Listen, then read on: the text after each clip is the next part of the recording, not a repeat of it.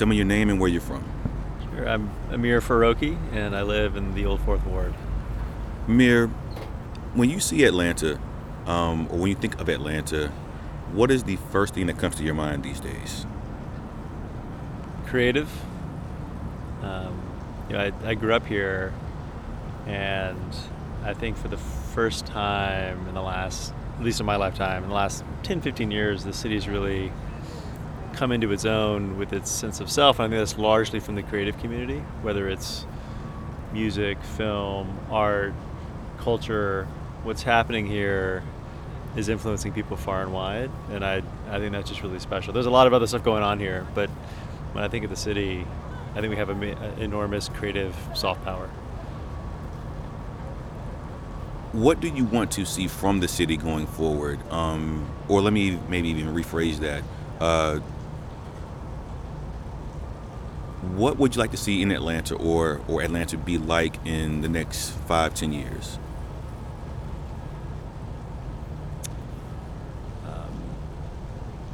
That's a lot of the things I want to see happen require a longer time frame when you think about infrastructure, how the built city evolves. But I'd like to see us be even more inclusive than we are today, and I think that's part of our competitive advantage is that we grapple with differences, I think, at a more hyper and real rate than other cities, whether it's race or ethnicity, nationality. But I'd like to see us become even more economically and culturally, ethnically integrated and inclusive as a city. So what is keeping us from achieving that? Or what do we have to overcome to get to that? So, look, some of it's structural. Right? These are things that take generations to evolve past. Some of it is structural in the physical sense of how we live with one another, where we live, people's prejudices. But I think, how do you start to overcome that is in the built sense, it's density, right? You make it approachable and available for people to live in pretty much any neighborhood, no matter how much you make, and you start to see that natural inclusion and diversity.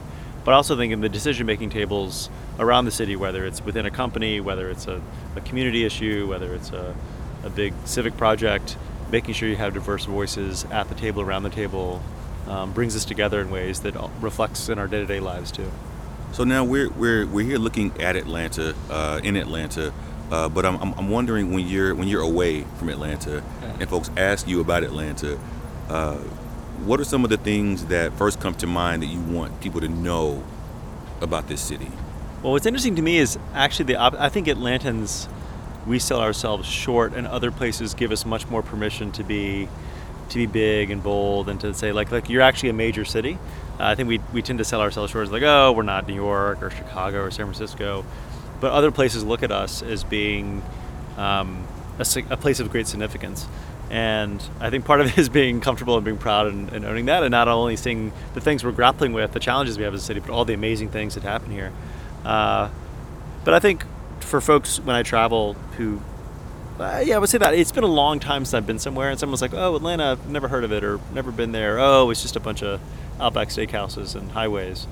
The perception and reality of Atlanta have evolved far beyond that, and I'm always impressed with how someone in Vancouver or someone in London thinks of Atlanta. It tends to be very positive, which is great. I think TV and social media have played a role in reshaping how we think about the city and how others think about our city.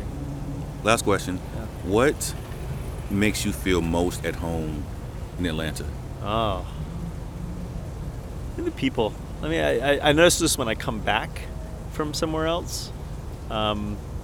People are friendly and people are open, and there's this. It's not strange to nod your head at someone or say hi to someone and you're walking past, and no one's weirded out by that. And you go into any store and people are friendly and chatty, and it's genuine. It's not fake. And I don't realize that's special until I go away and experience the ebb and flow of another city. You come home, like, oh, this is home. That and Willie's Burritos and Chick-fil-A. Thanks. Yeah.